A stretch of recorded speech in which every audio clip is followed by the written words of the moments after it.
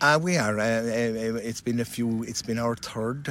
our fourth actual attempt. So in the last number of years to make our way to a county final, and today we've been successful, thankfully. We respected, of course, the challenge that Castletownbere were going to bring coming into today, and for many parts of the game the teams were level, or Martra. Anytime Martra seemed to get ahead of steam, we were unfortunate to concede a kind of a softish goal, nevertheless fair goal as they say, so that kind of set us back. But at the beginning of the second half then I think we asserted ourselves and took control of the game, and then a number of cards then of course came into play, which meant that I suppose from an early period of the second half the result was probably never in doubt, even though the game had to obviously come to its conclusion.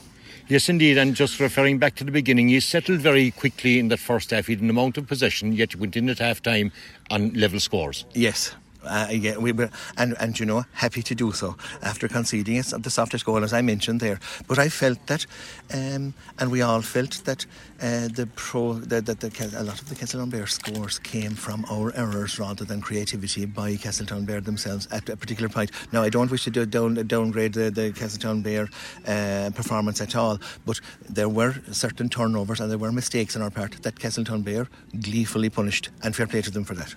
Yes, and the second half then he started off very well. He got a great start to the second half, relaxed in for about 10 minutes and came strong in the end again. Correct, and so finished well. Unfortunately, you were probably going to refer to it, we have a situation with a red card, so we're going to have to appeal that, and we'll see where that will go. Yes, indeed, and there were a plethora of red cards in that match, but a match from the spectator's point of view was very sporting and very clean all through. It was, and there's great respect between these two clubs and these two teams, and many of them are friends from college and different things, so a lot of them know each other extremely well, even though there's a geographical distance between the two clubs. A lot of those players know each other very well, and there is huge respect between them, and there was nothing dastardly false or anything like that. It was a number of second yellows and so on.